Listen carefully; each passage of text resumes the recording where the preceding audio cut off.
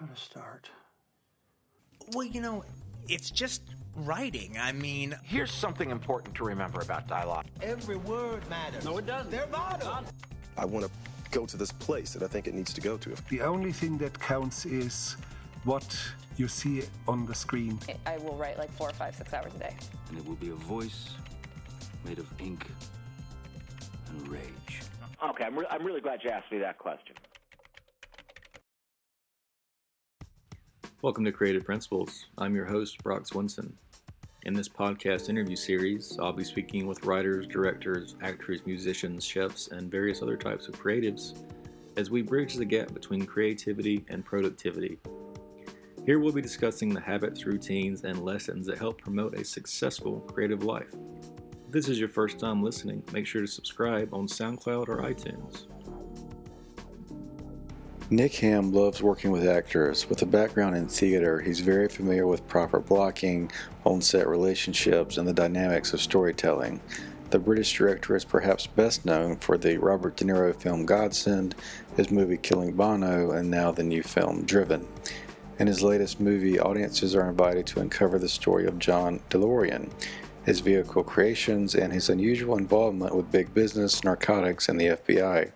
The thriller comes from screenwriter Colin Bateman and stars Jason Sudeikis, Corey Stoll, Judy Greer, and Lee Pace as DeLorean. In this interview, Hamm discusses his transition from theater into film, the single most important thing he learned in the theater, what he looks for in a screenplay, how to play the top of the emotion, how to find thread in a complex narrative, and how the crew filmed in the aftermath of a hurricane in Puerto Rico. I did about 10 years in the theatre in England in my 20s and spent the time basically working at the Royal Shakespeare Company. And so kind of learning a lot about actors and how to stage and how to work with new writers. I spent a lot of time working with different writers. I worked a lot with Arthur Miller and writers like Howard Barker in England. And so I had very intense training. And I'd always intended, while I was doing that work, I went to the film school, and I'd always intended to make films. And I think it was a natural transition for me to start working with actors and put them on celluloid. And so after I went from the theater, I kind of just graduated pretty much immediately into starting to make dramas. There are a lot of differences as far as logistics of directing, but what were some of the storytelling techniques you learned at an early age that you still carry with you today?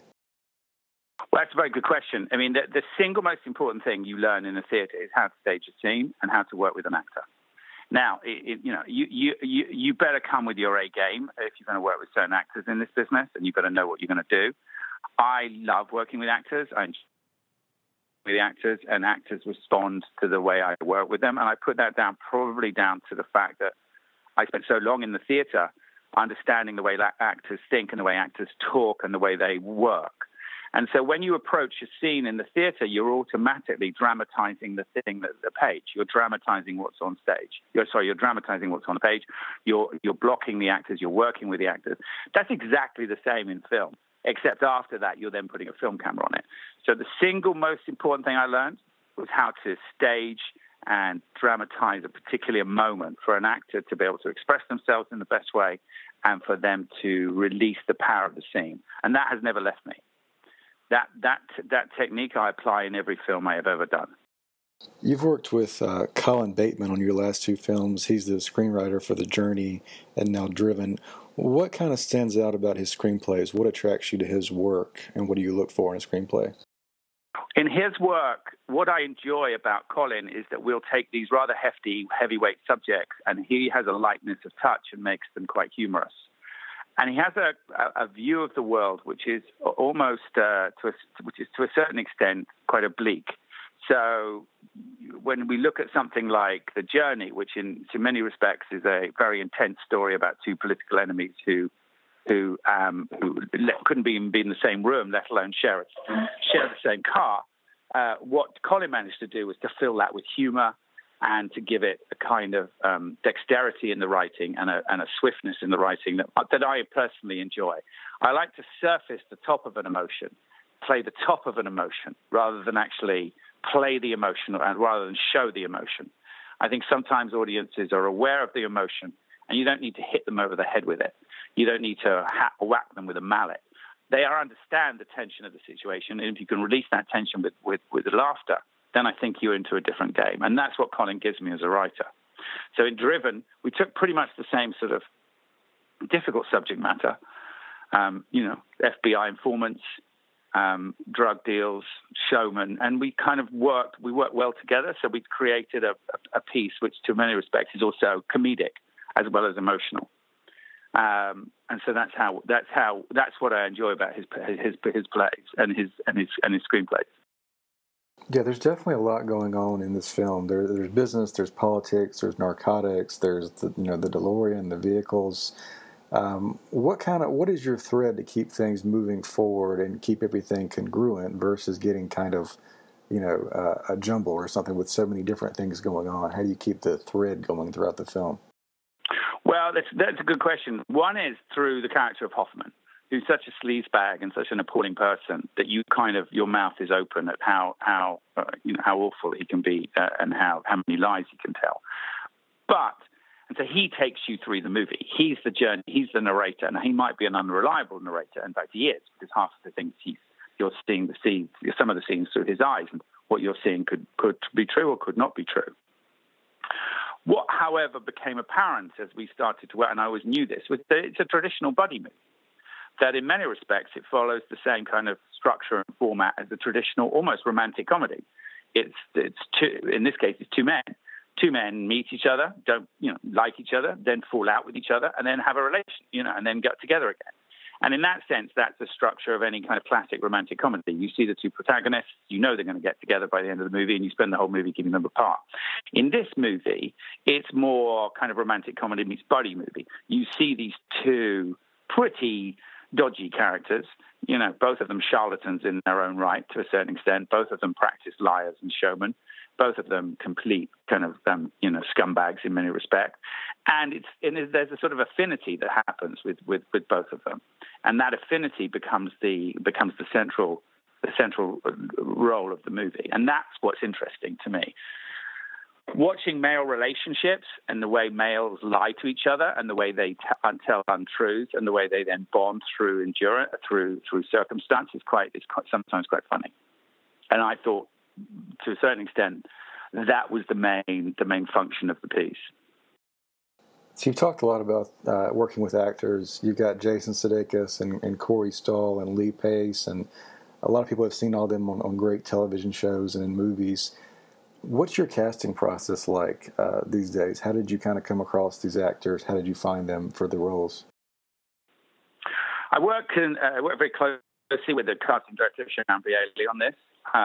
And we started with the two protagonists. We started with Hoffman, and then with DeLorean. Now with DeLorean, it's tricky because DeLorean, a lot of people knew what he looked like. A lot of people kind of had an awareness of him, and I was very determined that I wasn't going to play him too old, even though he was an older character in the movie. I was aware that Lee had this wonderful. It was actually Sharon that introduced me to Lee, and then I started to look at his work, and then I met him and we talked. And it seemed to me that what he had was a kind of effortless stardom. He had this almost old-fashioned 1950s Hollywood glamour about him, and that was what, to a certain extent, DeLorean had. DeLorean had he was effortlessly cool. He was the guy in the corner of the room with the jumper, with the cardigan over his shoulder, holding a martini and a cigar and a cigarette.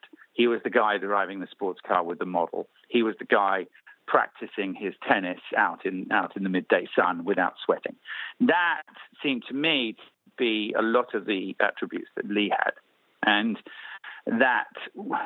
also, as we started to practice with Lee and age Lee up, we realized we didn't actually need that much in terms of makeup, because he could almost transform himself into an older actor. So Lee's playing an actor, good 15 years older than himself.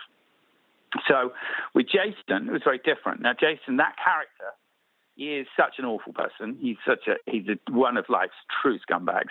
He's from his early 20s, he was a liar and a cheat. He was one of the low-life FBI informants that formed the bedrock of that organization's information pools, and he'd been doing that job, being in that kind of shadow world, if you like, of kind of two-bit dealers and hustling Las Vegas and hustling Southern California for years. So as a real person, he was quite horrible. And in many respects, you kind of look at that character on the page and you think, okay, how do you make that character endearing? Well, one of the ways you make him endearing is to cast somebody who's fundamentally a decent person, who can play the liar and the cheat, and who can play all of the appalling kind of characteristics that person had, but can play them with a wink and a smile, and also can have a love affair with his wife and be in love with his wife, and that love affair with his wife is what makes him and what keeps him. It's what keeps the character rooted, and in the end, it's kind of what keeps the character likable. Jason is a likable actor. It is impossible for Jason to play a nasty human being in many respects. He has a soul in him which is fundamentally decent. So in that sense, I didn't want to cast an actor who was dark. I didn't want to cast an actor who took the movie down. I needed an actor who had an ability and a dexterity to play comedy, and Jason fitted that bill. So you mentioned a few moments ago Colin Bateman's scripts as not beating you over the head. They're more subtle. Do you find more freedom to be subtle in film more so than in the theater? Do you have more freedom to have those small, facial expressions and things like that are different from theater? I think they're just two completely different. They're completely different in many respects. They're obviously different, but they're obviously they have huge similarities. They in the end, there are actors stand on a stage and tell you a story and pretend that they are a different character and have an emotional truth. And the same is true of film. Actors stand in front of a camera, pretend to be a character, stand in an imaginary room and play an emotional truth. So the two are completely linked and bound. What you get in film, I have an ability to direct the audience in film in a way that I find much more satisfying than in theatre. I have an ability to absolutely focus an audience's attention on the detail that I would like at that moment, rather than constantly the detail of the stage. Now, in some cases, that can be very useful as a director, because you can move the story and tell the story in a different way. But I don't really compare them. I don't compare and say one is better than the other. They are just different. They have similarities, but they are different. I find that I enjoy the process of working with actors in film, staging scenes, creating scenes, and then filming the scenes more creatively satisfying for me as a director than I did than the theatre. So you filmed this movie in Puerto Rico, I know, like in and around the aftermath of a hurricane. Can you tell me a little bit about that? And then did that kind of reshape maybe your confidence going forward? And then, if you can film under these circumstances, you can likely film in any circumstances. Yeah. Can you tell me a little bit about what happened and maybe your, fresh perspective going forward? Well, as you said, we had started to shoot the movie. And we were kind of, a week or two into filming, and then we had to abandon production because Hurricane Maria was about to hit the island. So we were all evacuated. The actors and the producers and several members of the crew were taken away to New York, where we had to sit out the storm. Now, the storm devastated the island and created massive infrastructure problems. So obviously we had a big decision to make how we were going to even go back.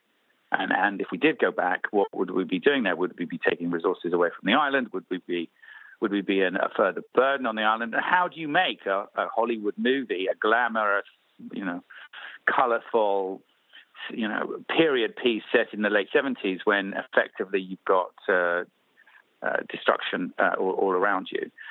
There really, in the end, there wasn't a case of like, how do we, should we go back? Our crew, our local crew, and our local producers in Puerto Rico were determined that we should come back. And we also realized that actually, we had 300 or 400 people on a paycheck. And if we moved out of that island at that moment, then those people wouldn't have that paycheck. And furthermore, no films would come for the rest of that year. So if we hadn't returned, the film industry in Puerto Rico would have ground to a halt for a while. And those people that we were employing would have actually been poorer as a result. So there was kind of a no-brainer for all of us. It was difficult. It was strenuous. I can say that we're not naturally brave people as actors and directors, but we kind of went back and we had to relook at several locations. We had to reorganize ourselves, and there was a kind of great leveling out of the process because certain luxuries weren't available to people.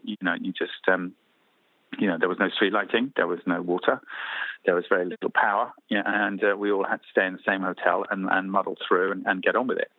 And it's a testament to the people there and also to the movie that we made that success was that the movie was such an success and went to Venice Film Festival, and that made them very proud, and I was very proud to finish it there with them. Thank you for tuning into this show. If this is your first time listening, please log on to iTunes or SoundCloud and give us a rating. Providing a rating or sharing content is one of the best ways to help the series grow.